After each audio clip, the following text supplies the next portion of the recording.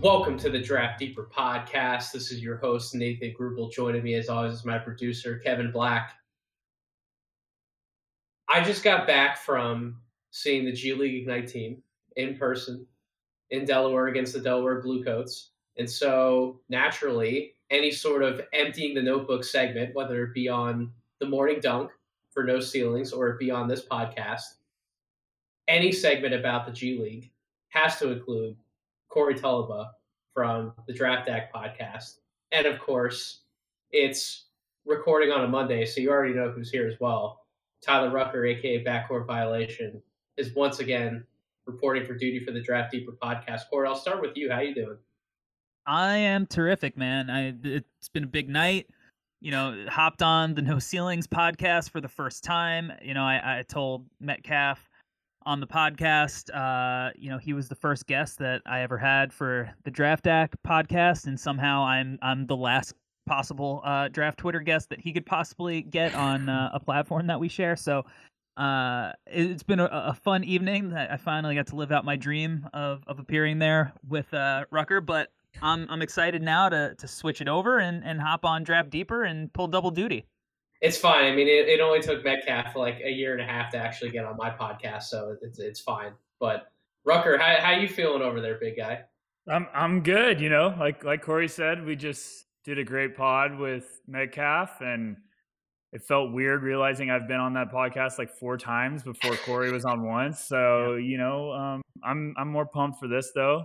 No offense, Metcalf, because Draft Deeper, baby. It's been a minute, and I'm pumped to get after it. Talk some G League guys with Corey. It's fine. He doesn't return the favor for me either. I think I've only been on the No Ceilings pod once, so it's fine. Whatever he wants to have me on, he can reach out, and then I'll reject him for good measure, and then we'll get back on it. So we'll teach him a lesson. we're very mature over at the Draft Deeper. If you heard our last podcast, our mock draft with Simon Rath and Tyler, where Simon immediately just blurts out "fuck the Kings" at the very beginning of the podcast, then you know that we are very mature and professional Draft Deeper at all times. But great Bulls pick on that episode. I forgot who made it. Was that you? I think that was me that picked for the Bulls. Yeah, no. I'm pretty sure that was me. Toot your own horn, huh? Of course. So we are going to try to be a little professional, though. As I said at the top, I recently just saw the G League Ignite team the week before. Corey also saw them in Long Island, so we have some firsthand impressions to go over. We're basically at the end of the G League Ignite season. They played through the Vegas Cup, if you want to call it that, and then they've had some exhibition games after their time in Las Vegas. And obviously results have been up and down, hit and miss for some of the guys on this team, namely Jaden Hardy, who I feel like we have to start with. He's the most divisive prospect amongst these guys. I think for the most part, the other 3 that we're going to talk about have gained a lot of positive buzz over the course of this G League Ignite season. But Hardy has suffered the most in terms of his draft stock. Unless you're Adam Spinella over at the Box and One, or you're one of us, you may have Jaden Hardy outside of the top 20. I've seen Jaden Hardy as low as like the 50s on some public draft Twitter boards, which seems incredibly drastic to me. Yes, it but does.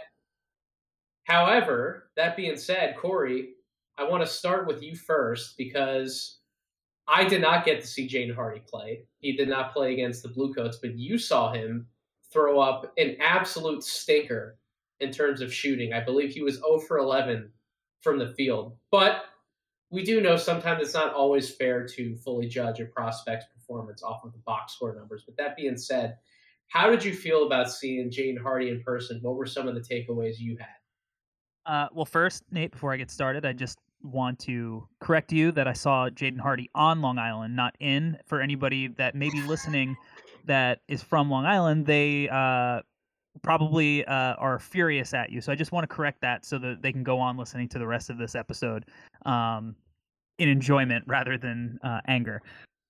My impression of Hardy coming off of that game and having him follow that up with a 31-point heater is exactly why I wrote about Jaden Hardy for No Ceilings, comparing how he makes me feel to the brilliant episode of Saved by the Bell, Jesse's song, where she gets addicted to caffeine pills and sings out, "I'm so excited, I'm so excited, I'm so scared."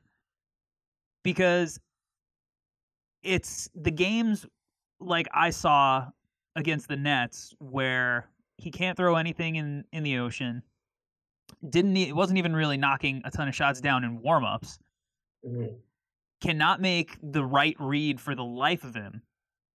I mean, just turnovers and forcing the action, and just looks completely overmatched. And then you watch him a couple of days later, and he looks exactly like the guy who I had number 1 on my board in the preseason, where you're like, oh my God, this dude is an unbelievable shot maker.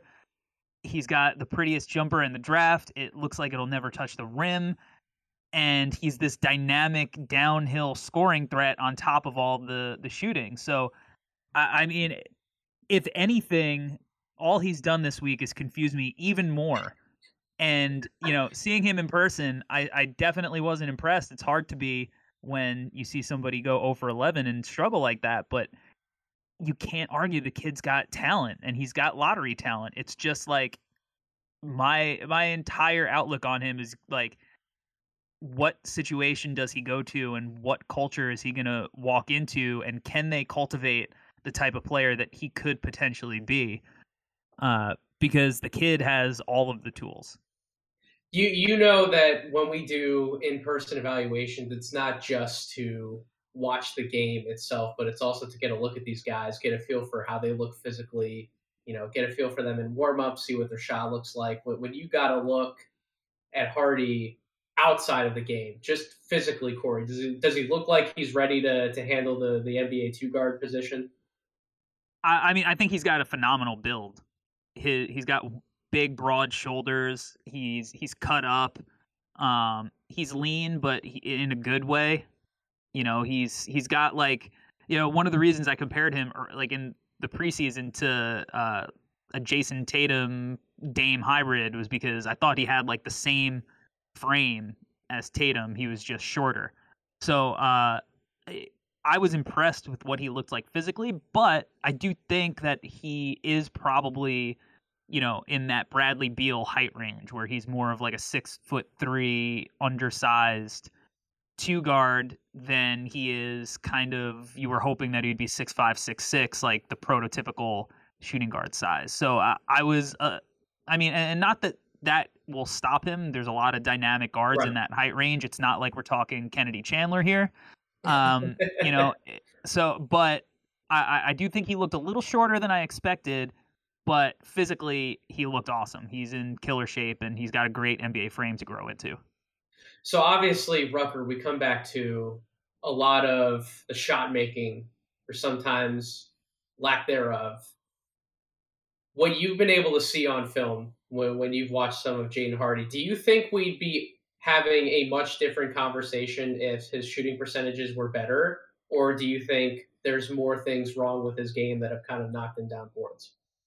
I think everyone's a little nervous about the decision making because he's still turning the ball over a bunch, like Corey said. You still see plenty of games where he's turning the ball over 4 to 5 times at least, and it's consecutive games doing that. But I also think he's been making some strides with his reads throughout the year, and you're starting to see the percentages come alive. You're starting to see that hilarious enough, like Corey saw the one game he goes 0 for 11, and since January 7th, including that game, he's shooting around 43% from the field, which is impressive when you throw in an 0 for 11 game. So, I mean, it's like you definitely can see the shot coming alive. You can see the confidence is building. It's just happening slower than we all want it to. But I just think the decision-making, if he can limit the turnovers, he has the tools. Like Corey said, like,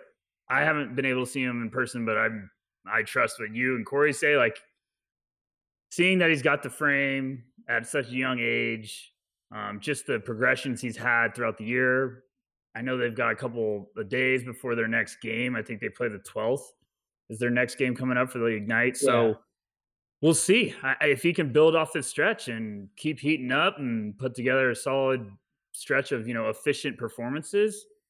I definitely still think that this is a guy that can heat up and start moving up again. But this evaluation is turning into, you check yourself into a mental hospital after doing this for too long, because I was a guy like Corey, like I had him top 5 beginning of the year. Then I've Yeah, moved we him all did. down, and now I want to move him back up. So you're just gonna have to go with your gut with this guy and look at the whole slate. You're gonna have to say, okay, from the beginning to the end of the year, like, did he get better? Did he take notable leaps forward? And I think he's on that path to doing that.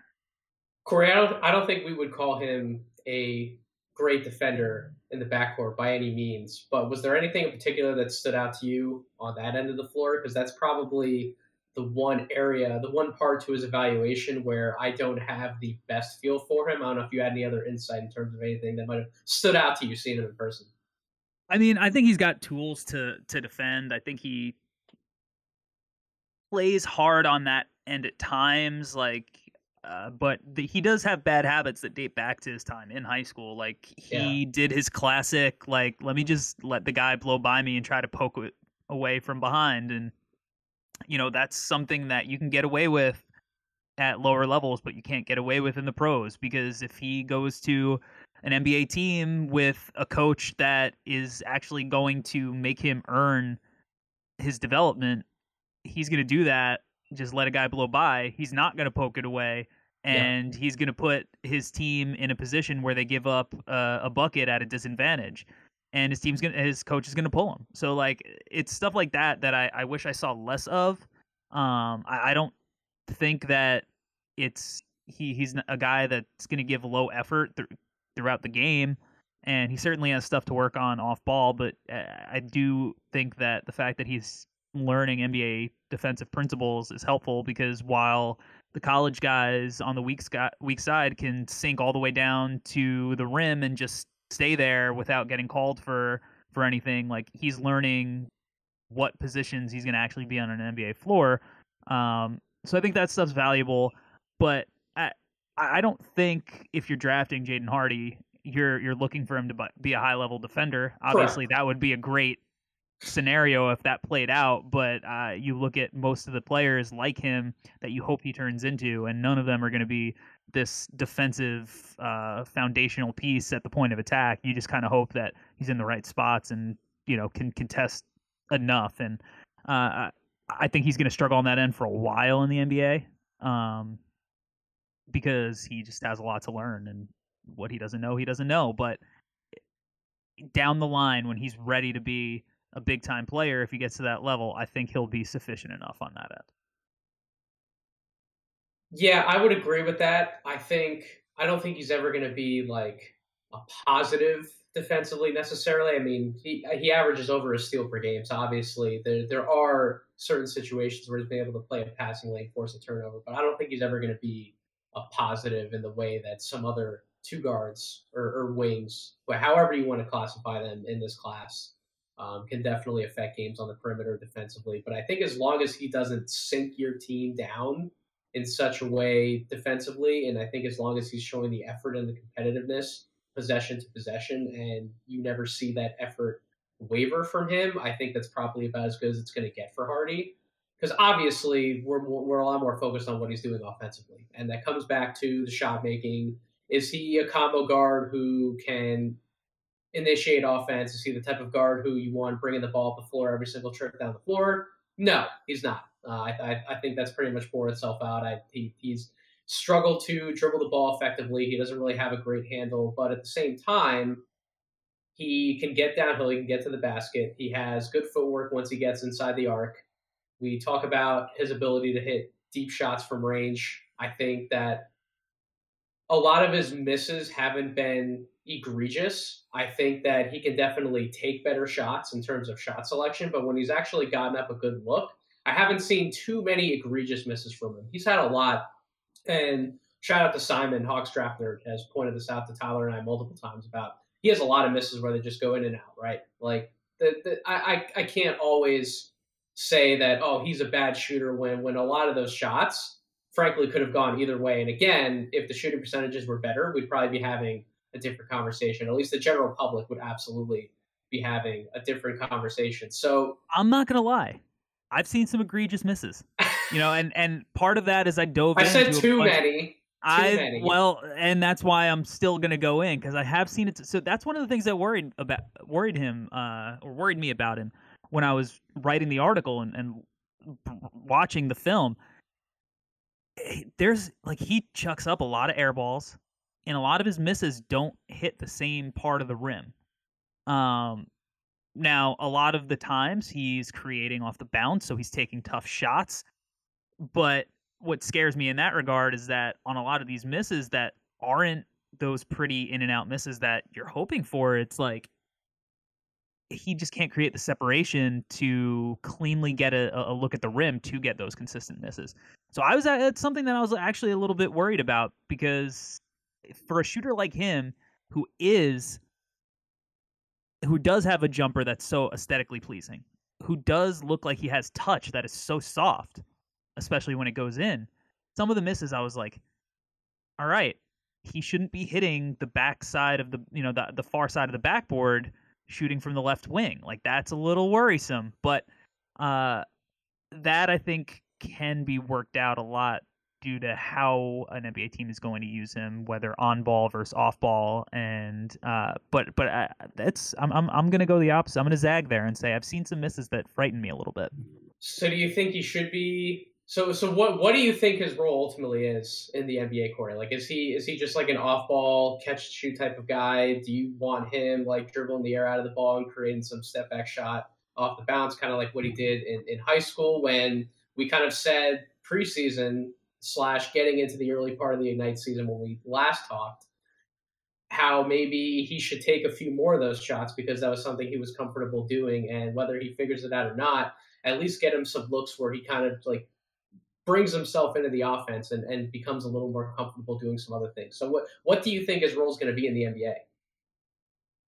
I don't know what his role is going to be, but if he was somebody that I drafted and I was trying to get him to be the ultimate version of what I think his most likely outcome is, I don't think he's a combo guard at all. I wouldn't really be putting the ball in his hands a ton. I would hope that he has a usage that is pretty, I don't know, like 21, 22%, something like that, to where he's getting some on-ball reps to create one-on-one, because I do think he will be capable of hitting tough shots, but I would hope that was mostly saved for end-of-shot clock situations, mismatches, rather than walk the ball up the court and fire. But ultimately, I think where he could be really hard to guard is moving off the ball. I think he is not a guy that you would classify as having great feel, but I do think when he's off the ball and he's running off pin downs or floppy action, stuff like that, he's really good at reading how the defender is guarding him and whether he should flare out or whether he should curl. So I would want to use him almost like primarily just causing chaos, running off actions, because I think that he is going to be able to use the fact that guys are chasing him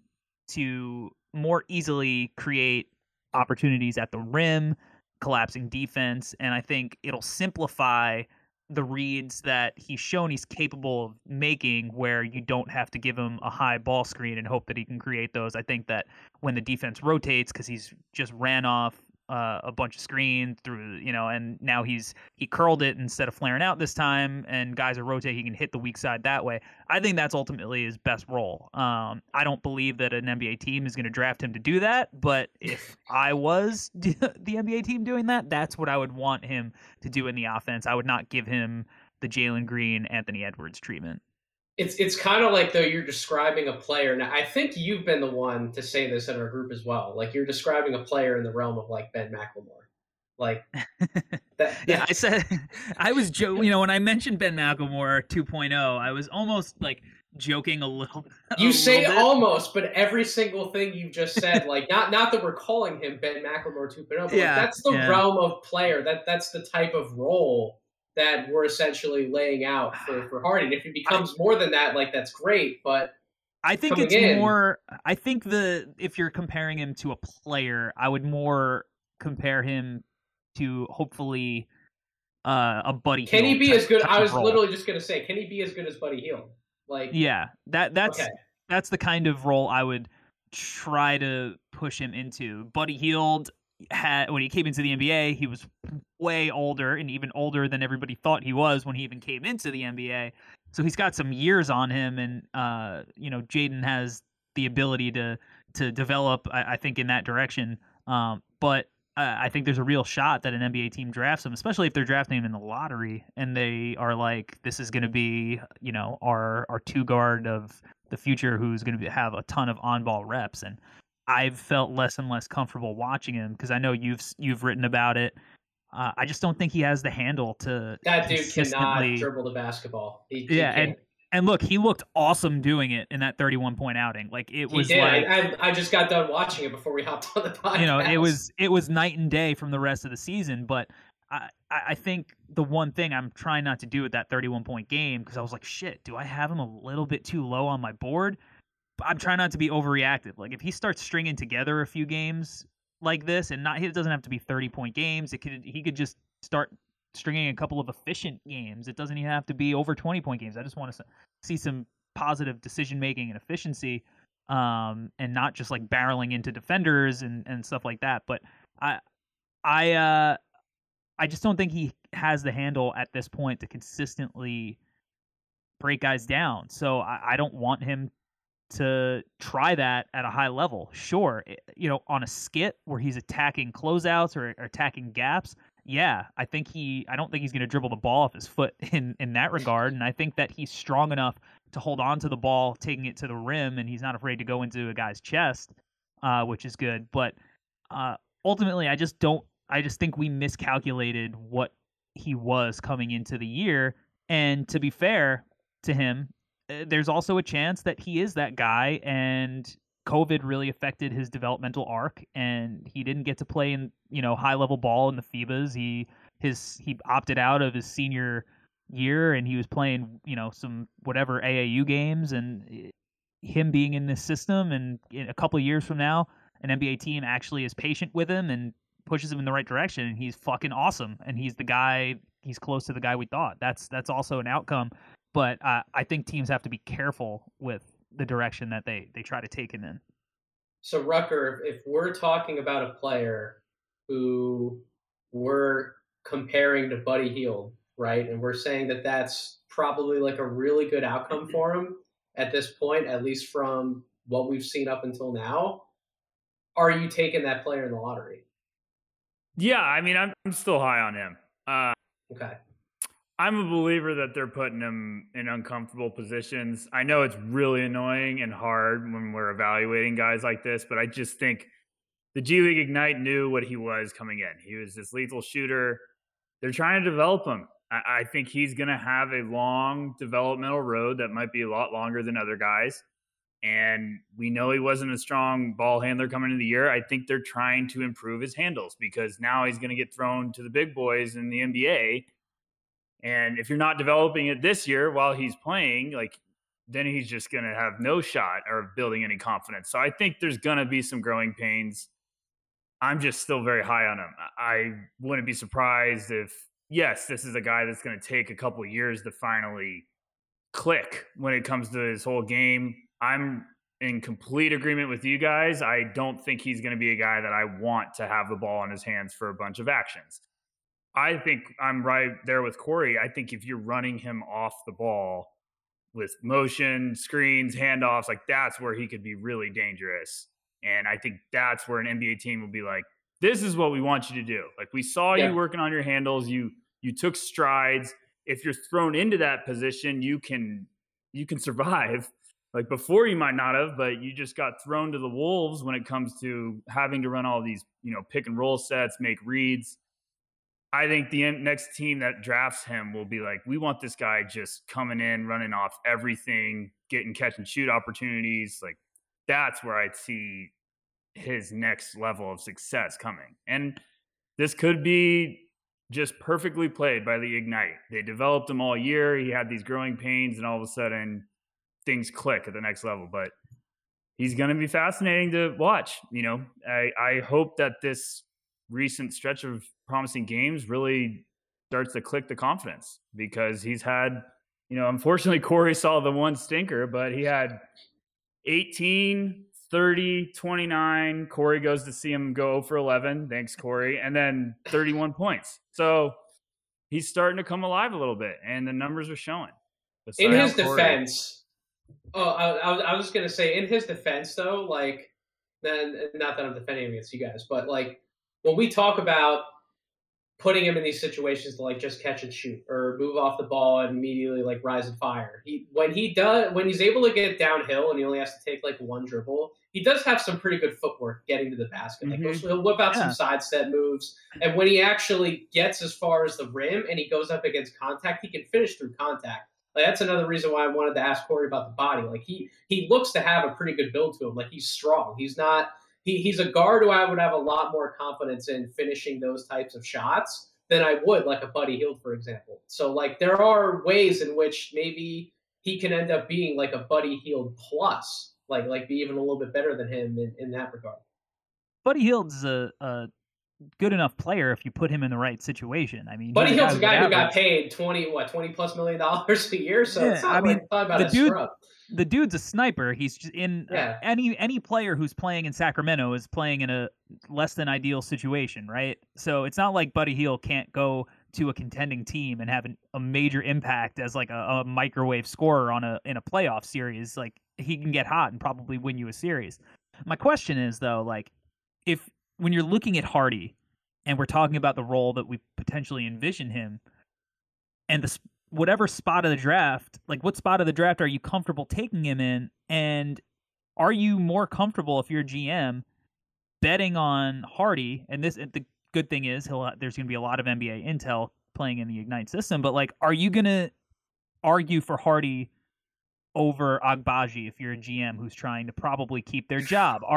If you're trying to take the upside swing, what is the probability that Max Christie is a guy that is not going to have more success at the NBA level with his stroke, his size, and stuff that he probably hasn't been able to show as a freshman at Michigan State? Like, there are guys that are in that Hardy range where it's like, shit, it's not as easy as it should be. And the not as easy as it should be with a guy who was number 3 on the initial draft DAC rankings coming into the year, that's a tough conversation to have when you're looking at those kind of players as guys that, man, I'm not sure if I should take this guy over those other guys.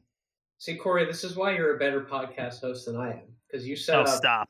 You set up a perfect segue, like, into asking a question. I don't even think you mentioned a few good names, and we could probably come up with some others, but I don't even think we need to leave his own team to throw in 2 other guys who could possibly be drafted over him in Dyson Daniels and MarJon Beauchamp. Now, you and I both got a chance to see those 2 guys, but when we talk about size, length, athleticism on the wing, much better defensively, the both of them, than Hardy, and we start talking about fit in the NBA and what NBA teams are pining to draft, those 2 come into the conversation, not even leaving their own team. It's like, why wouldn't you want to draft one of those 2 guys over Jaden Hardy potentially? Like, Rucker, I know that you and I have had conversations about Beauchamp, and we've had a few conversations about Daniels. I'd be interested to get Corey's opinion on Daniels as well. But, like, even just talking about Beauchamp, like, which one would you rather draft between the 2, Beauchamp or Hardy? I'm still leaning Hardy, and I love Beauchamp. But I'm still leaning Hardy just because I think the upside is still there. I think that's still a home run potentially waiting to happen. It's just been a little bit more of like a rude awakening for us because we wanted him to just set the G League on fire like Scoot Henderson is. But it just might be a longer path. And I really like the other 2 that we're going to talk about, but talk to me about Beauchamp, because I know that he's been one. I mean, I think he's risen up all of our boards, but I know that you've really been saying some good things about him lately. So talk to me about Beauchamp. What do you like about him? I think he's a bull in a there you go. A bull in a jeweler store. I think he just wrecks stuff. Bull in a China stock. There you go. I like mine. Thank you, but I prefer it my way. No, I was quoting a movie there. Thank you for fixing it. I just really like Beauchamp. I think he plays so damn hard that he just tries to find anything he can do to help on the court. Like, he's positions himself for like erratic shots to get the offensive rebound and put a tip in. He's showing that he's got some potential to space the floor and become a more consistent shooter, hopefully. He's shown some flashes off the dribble. He's shown some defensive versatility. The only thing that's annoying is his age, but I think there's still so much basketball that's waiting to come to rise to the surface. Like, every time I watch him, I find another thing that I love about him. And I just think I'm a sucker for the guys that play their ass off. And he plays so damn hard on both sides of the ball. And I think he's buzzing. I think this is the guy that's climbing. And I think NBA teams are really starting to fall in love with them. So I think Beauchamp's a guy that's going to be a quick riser. And he's one of those guys, each time you watch, you're trying to creep him up your boards. Because this is a guy NBA teams want. He's going to come in and just play his ass off and try to do anything he can to help his team in a better way.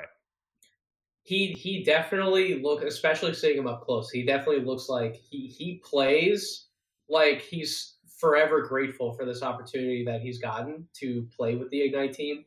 You can just look at him and you can just tell, like, we know some of his backstory with the JUCO stuff. Like, you can tell this dude's been through some shit. And he's fought through it, and he has fought tooth and nail to get to where he is today. And he's gotten to the point where he's put in the work, and he is climbing up draft boards rapidly. Shout out to ESPN with Gavoni and Schmitz, but like, they had him ranked up pretty highly on one of their most recent boards. I think they had him as high as 15, and there's some buzz that he could probably climb even higher into the lottery. And quite frankly, I might be there. Tyler, you talked about the jump shot was a big question mark for him, but his last like 3 or 4 games, you flip on the film, he is stepping into these 1-2 dribble pull-ups like they're nothing for him. And he's hitting open spot up threes. He was doing that in bunches when I saw him in Delaware. He ended that game with 25 points. He is putting the ball in the basket. We already knew how good of a defender he was. He's arguably, in my opinion, I think he's the best transition wing player in the class. There, you guys might have an argument for that, but I think he's the best one. So, like, when you start to put these things together at his 6'6" size with length, like, what NBA team doesn't want MarJon Beauchamp? And right. I think that should speak to his draft stock enough. Like, why should he not be in the lottery at this point? Corey, what were some of your impressions and takeaways from seeing him? I mean, he gave me everything I wanted to see. You know, like I pulled up, you know, the first thing I wrote about him after his first game, and I wrote the most impressive Ignite prospect on the floor was Washington native MarJon Beauchamp, and he's another Seattle guy, and I will bet on, you know, Seattle, Washington. Oh, I did not know. I did not know that. Yeah. Woo, that might moved up 2 spots just on its own. Okay, go ahead. Yeah. So he's been a guy, and I was super excited to watch him before the Ignite season, because out of all the Ignite guys that I did background work on before, watching his tape, I was like, oh, yeah, I like this. He's long, he's athletic, he can get his shot off. Like, oh, yeah, let's go. And after watching him the first time, I was like, all right, I'm in. Like, this dude, he just looks like modern NBA, like in the form of a wing. And I think that he's been the best player. He's the highest Ignite prospect on my board. I think he's been phenomenal, like you said, in transition. He finishes everything. It's the footwork, the feel in that area. And I'm an eye test guy when it comes to the shot. Like, I don't care if he's shooting, you know, the 27%, 28% or whatever. Like, it looks good. It's clean when it comes off his hand. There's nothing functionally wrong with the form. And at that point, it just becomes reps. And, you know, he's shooting it at NBA distance, which the college guys aren't. So, you know, maybe he shoots it a little bit better.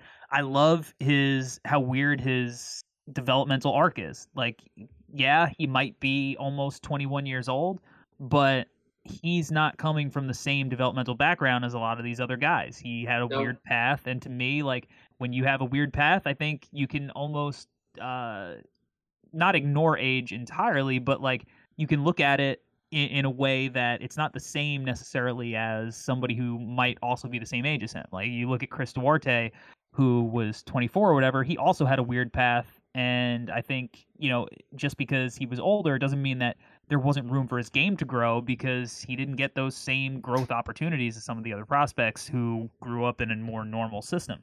I think MarJon's kind of in that same boat, and he's going from playing at the a lower level to all the way to this pro level, and he has not looked out of place at all. And now that he's doing some more stuff off the bounce that he feels comfortable with, from the minute the first game I watched him, I'm like, this dude is Josh Howard, and I can't get that out of my mind. And Josh Howard would have fit perfectly into the modern NBA now as a switchable, long, rangy, do a little bit of everything wing. I don't think Beauchamp's going to be an all-star in the league, but I think that he's a guy who literally every team could be like, I can find a roster spot for this guy. I could find minutes for this guy. And I'm really excited to see how his game grows, because like you said, this kid wants it, and he plays like it. He plays so hard. I think he's got all the intangibles I look for, all the skills I'm looking for. And in a draft like this, where it just gets murky in that late lottery range, if he goes lottery, I'm not going to be shocked. I think right now he's right outside of that for me, but there's no doubt that he could play his way into that.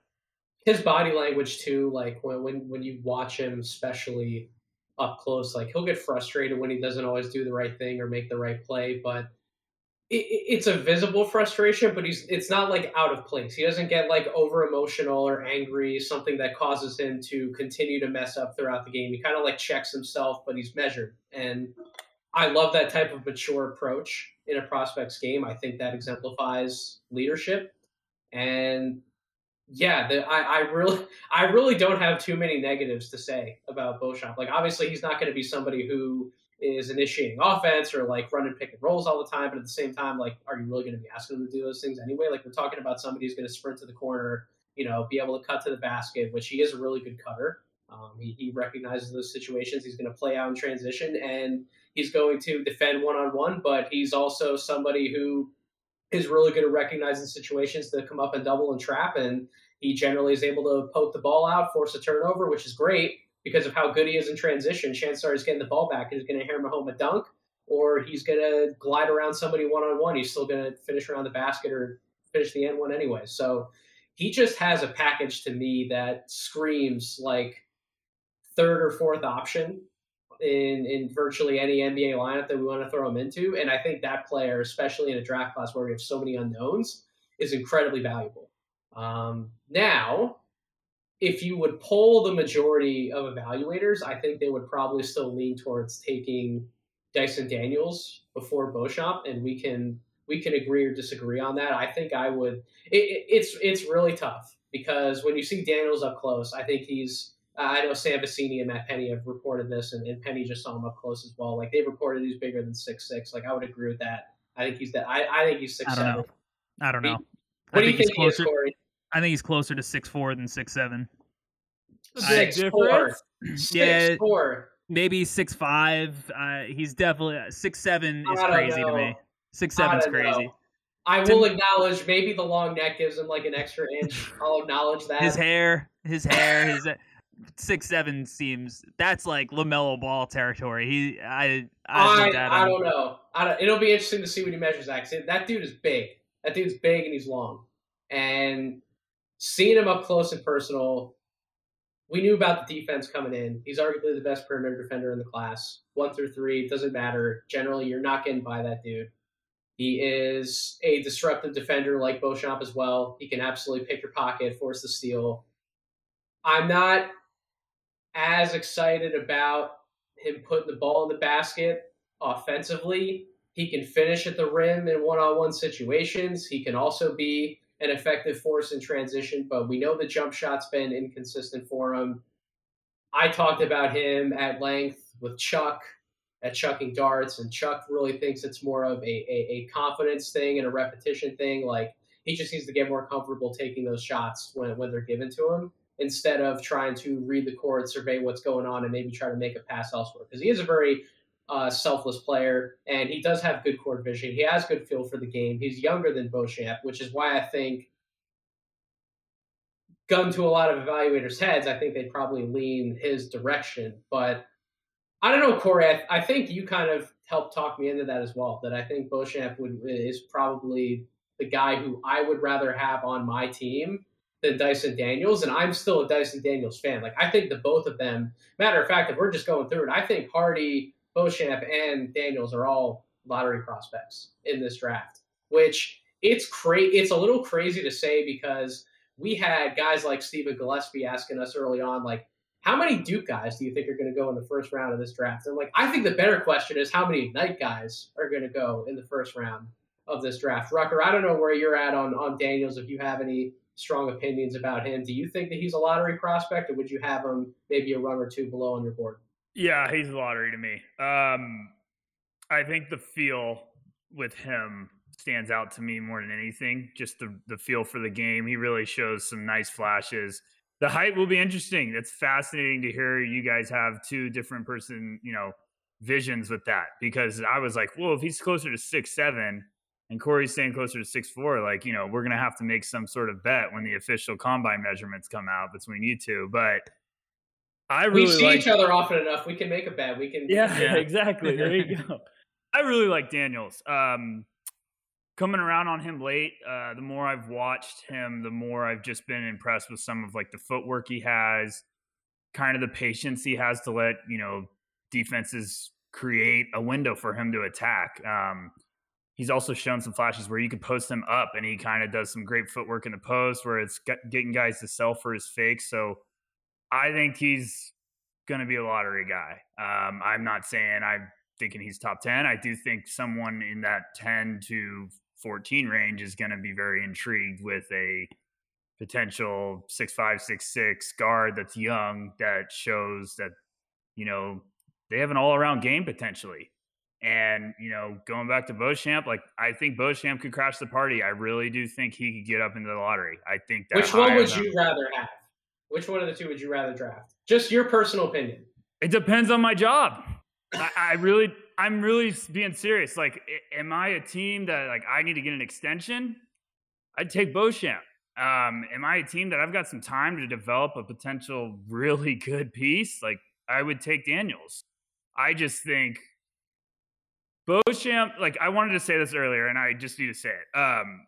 Beauchamp has taken so much strides offensively that I'm just so giddy about it. Like, beginning of the year, he had a play, I think it was coming off a handoff. He took a pull-up jumper and, like, it looked like he missed it by 5 feet.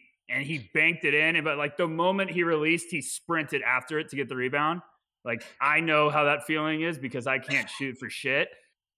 And now he's, like, dribble, pull up, in rhythm, in transition from deep. And it's just, like, you could see the work's being put in. The confidence is paying off. That's what gets me excited about him. And Daniels is also just showing, like, he's taken strides when it comes to the feel. His playmaking's been fascinating to me. I think he knows how to make defenses collapse and then dump off or find guys. So I think they're both fascinating. I just think Beauchamp gives me, like, poor man's Sean Marion vibes. And I love him. So, yeah, if I needed to get an extension, I would probably be drafting Beauchamp. What makes this conversation fascinating, Corey, before I kick it over to you for more of your thoughts about Daniels, is Beauchamp is creeping upwards, at least from an offensive production standpoint, at the right time. And Daniels, the last few games, he really did not stand out to me in the game against Capital City Go-Go's, and he certainly didn't stand out to me from a production standpoint in Delaware. I'm curious some of your thoughts about his offensive repertoire after seeing him up close overall, because that is a fascinating point to bring up. Like, Beauchamp has absolutely gotten better as the season has gone on, and Daniels has been in a role where he definitely had more responsibility on his plate than I think even he could have necessarily envisioned. And now he's kind of, like, evened out to potentially trending a little bit downwards now that Scoot Henderson's been on the team and they've been able to give him the ball a lot more as the point guard running the show. And I don't know. What do you think about Daniels? I think if you're a team and you're looking at Daniels, the guy that you want him to kind of become is like Lonzo Ball, where not a high usage playmaker in the half court, but good enough feel to make plays when he's tasked to, when you're attacking gaps off a skip. Maybe you run, some stuff off a handoff or like just he doesn't put enough pressure on the rim that I feel comfortable giving the ball to him and letting him create as a primary guy in the NBA.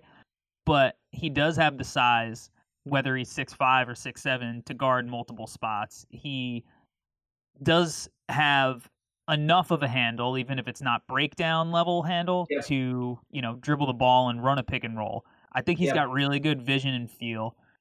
The question with him will become, when teams sag off and go under on ball screens, are you going to be able to make them pay? And if he proves that he could do that, then his value goes up exponentially, because now you got a really intelligent player that defends, can knock down shots, dribble, pass, shoot, that whole thing.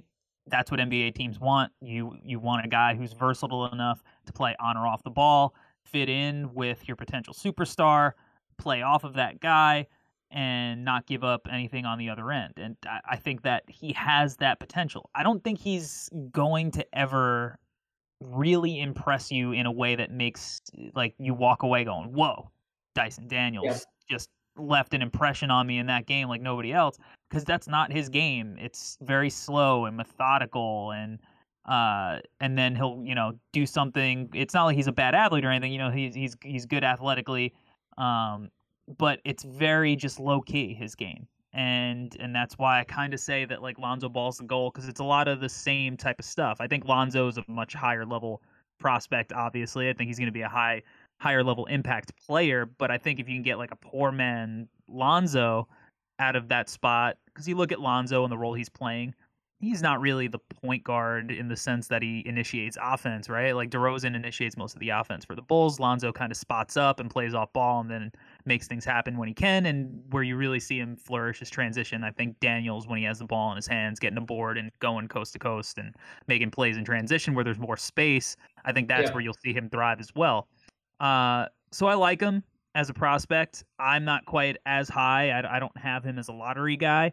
I see the argument for it, where you might just feel safer taking him in a certain spot than some of the other guys who have downsides. But for me, I do think there's enough intrigue with some guys around the late lottery, around the 15 to 20 range, where Daniels would really have to wow me in workouts where I see like a much more dynamic player for me to really like go all in the way some other guys have, because like we just mentioned, he doesn't have that thing that makes you go, fuck, Dyson Daniels is awesome, and I wanna see it, but I think he's a guy that is a safe bet, but you're just not going to get that high, any real kind of upside outside of just like a strong rotational player. I think he does definitely have to get better shooting from the corners. Like if I if I was telling Dyson Daniels, like the first thing that I would want him to get better at as he goes to the next level would be become a much better shooter from the corners, to the point where when you're just spacing the floor and you're not necessarily involved in like a ball screen action, make sure that you are a legitimate threat, because otherwise, if you're just spacing the floor for absolutely no reason and you're not knocking down those shots when you get them, like how much value are you necessarily providing on the offensive end of the floor if you're not actively cutting like a Beauchamp, for example? Like that's what I would tell him to definitely look to improve on first and foremost. But let's talk about the last guy who we'd be evaluating for this draft cycle for the G League Ignite. So many people have tweeted positive things about Scoot Henderson, and I literally did the same thing when I saw him. I told Penny after I did the podcast with him like a month ago that I was going to try to wait until I saw Scoot to tweet about him, because like what bad really is there to say about that guy? He is so impressive for a 17-year-old. Good gracious. But Michael Foster Jr. is the last guy that we can talk about. And I know Rucker and I might be cooking up a little something for No Ceilings later in the week, spoiler alert, on him. But I asked Corey about him because he was going to see him in person. And Foster's become a really, really intriguing player for me, to where at the beginning of the year, I didn't know if he was a top 45 guy. to now it's gotten to the point where I'm having a really hard time keeping him out of the first round.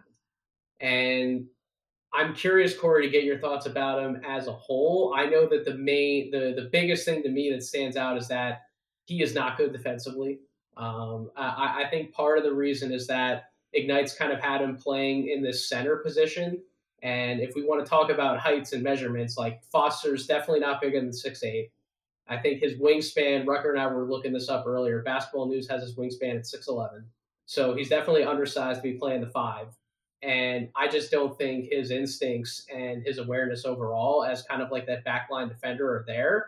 So I think that Ignite's already doing him a disservice on the defensive end. But even so, like, he just lets up a lot of points, man. Like you can challenge him, you can go into him, and you can score on him. In that Capital City game, the game previous to the Delaware game, Greg Monroe was playing a lot of time for Capital City. And, like, you want to talk about a center who just has everything in the bag as he's just been around doing it for so long. Like, he gave Michael Foster the business, possession after possession after possession. So I really worry about finding a role for him defensively.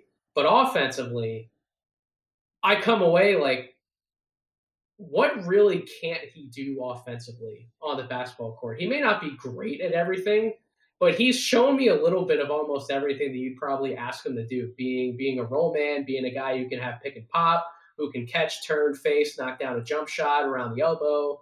He can post up. He can finish in transition. He runs the floor really hard.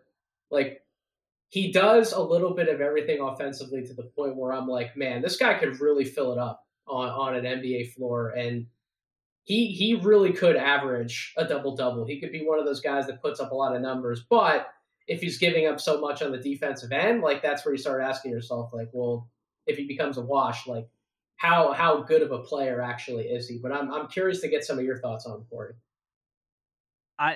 I don't know what happened when you went to see him and what happened when I went to see him, but I was looking at him and I'm like, this dude looks fucking huge.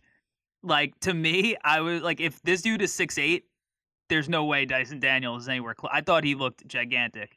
And I thought he looked like he had a pretty decent wingspan too. So we must have been. All right. Well, one of us was incredibly intoxicated when we went to go to the game. Dude, I don't know. And the other thing, when I saw him, he was actually pretty good defensively.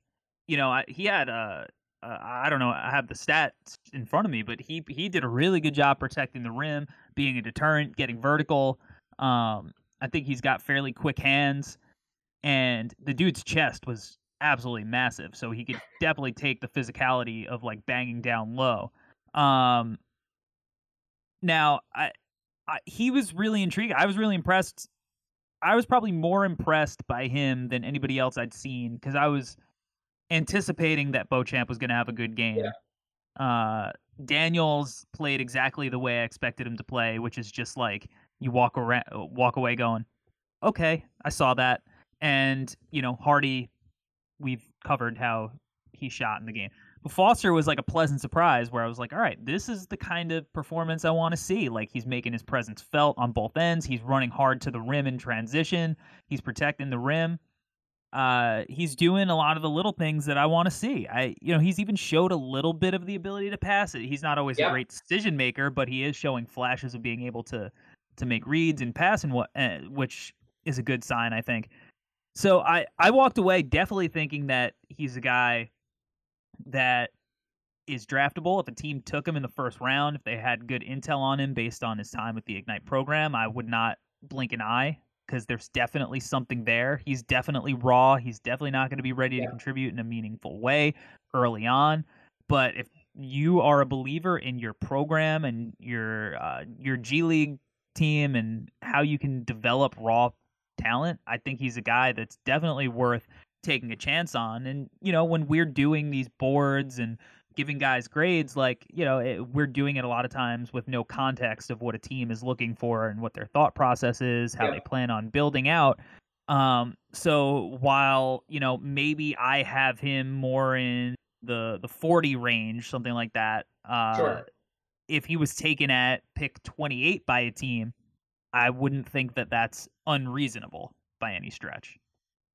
So how would you approach? So if you thought that he showed you some good things defensively, like you're a coach, like how would you utilize him defensively? Do you think he's that kind of like backline protector type of dude? Like, would you kind of try to have him play on the other team's like worst guy, maybe try to have him like help inside as much as possible? Like, how would you utilize him defensively?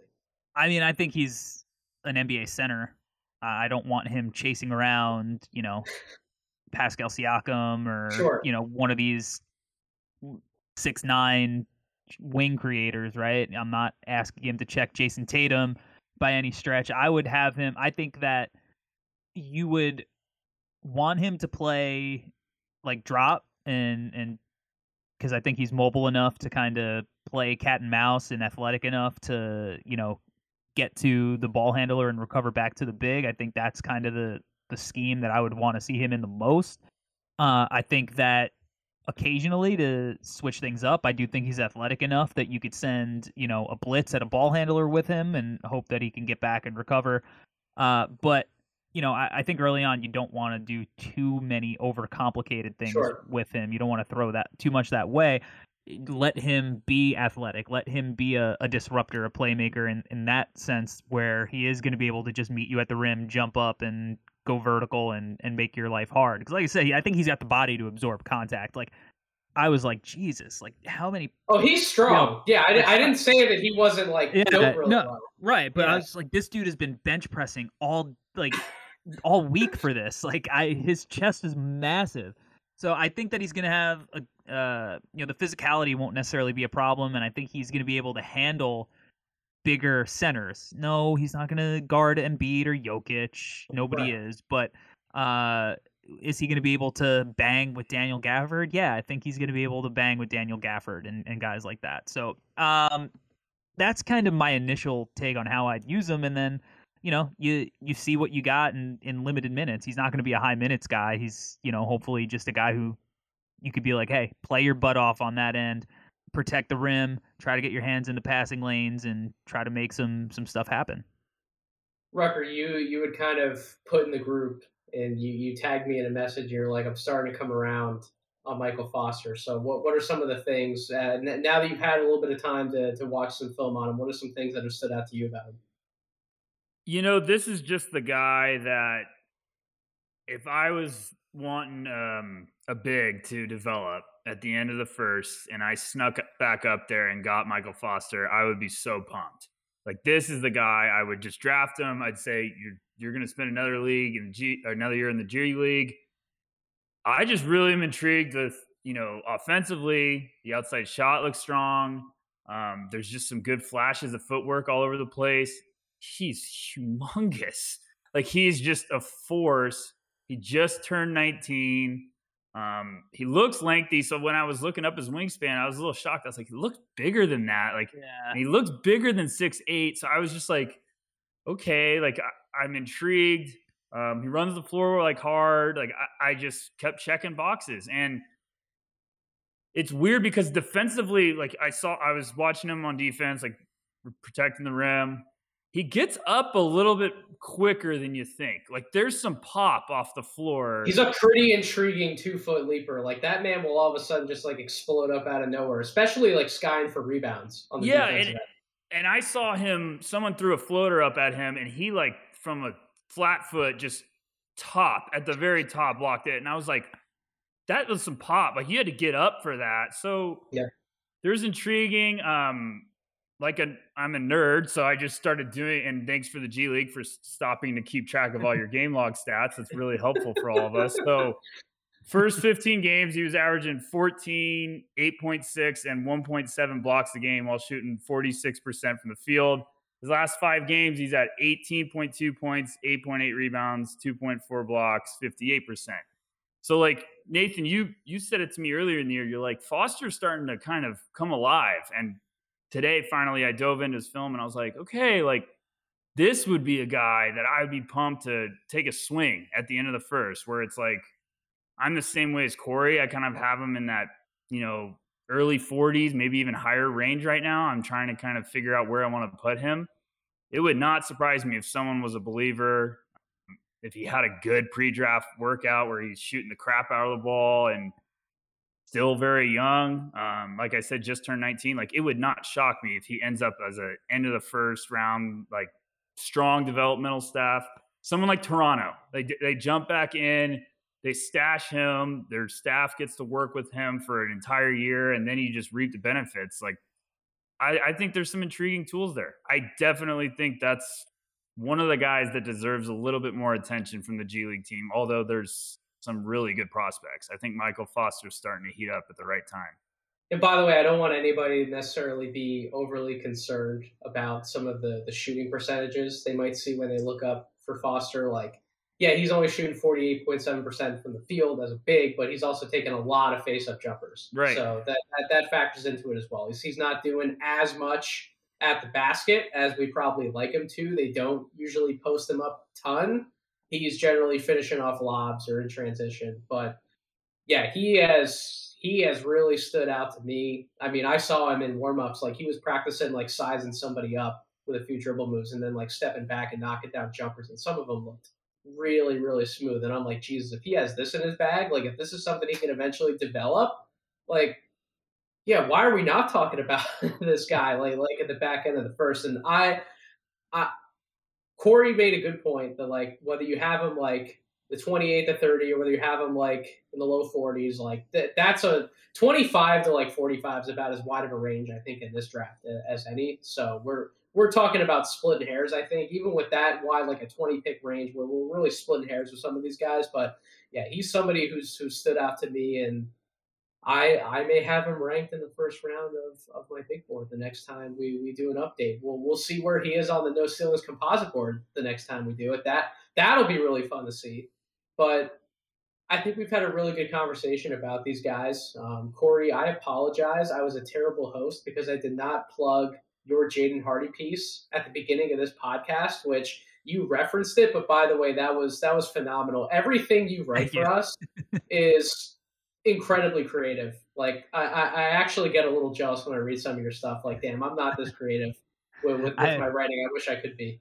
I appreciate that, man. You know, look, one of the things we're trying to do with No Ceilings is bring you fun content that isn't the same boring drivel that you get throughout the internet, which some of the boring drivel is really good reads and you can learn a lot from it, but we want to, you know, take a spin. And that's, so I think one of the cool things about having such a great team is that it pushes me to be creative and do something different, because everybody's just sending out heat every morning to people's inboxes. So I'm trying to do my part to keep that train rolling and the, you know, the fire coming out of the keyboard.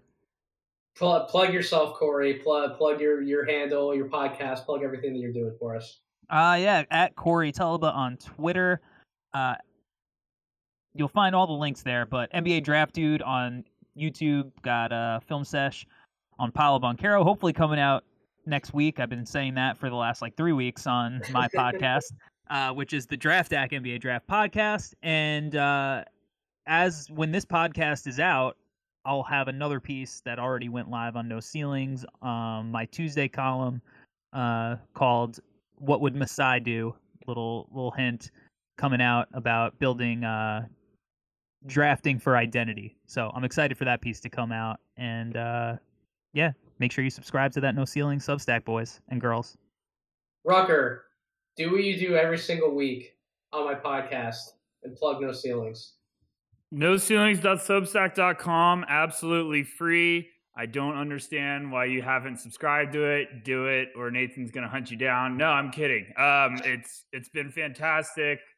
Awesome team of writers that are only getting better and making me have to really, really, really try to get better at my writing because they're so talented. So please follow us there. Follow us at No Ceilings NBA on social media, and our YouTube channel is starting to really kick ass. So that's No Ceilings TV. So please follow us everywhere. And of course, follow Nathan at Draft Deeper. What are you doing? Follow me on Twitter at Draft Deeper. Subscribe to this podcast wherever you get your podcasts, Apple Podcasts, Spotify, YouTube.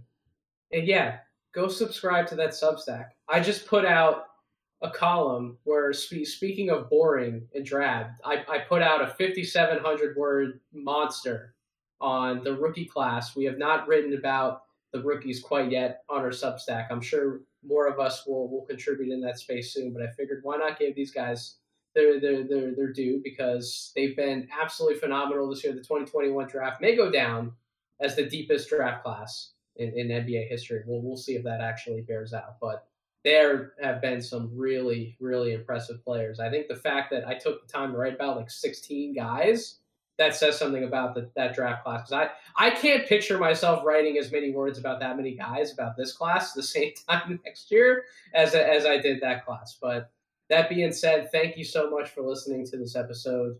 Again, noceilings.substack.com. Come along for the ride. We're doing incredibly fun things every single day, Monday through Friday, and we'll keep the draft content rolling. So thank you all. Have a wonderful rest of your week.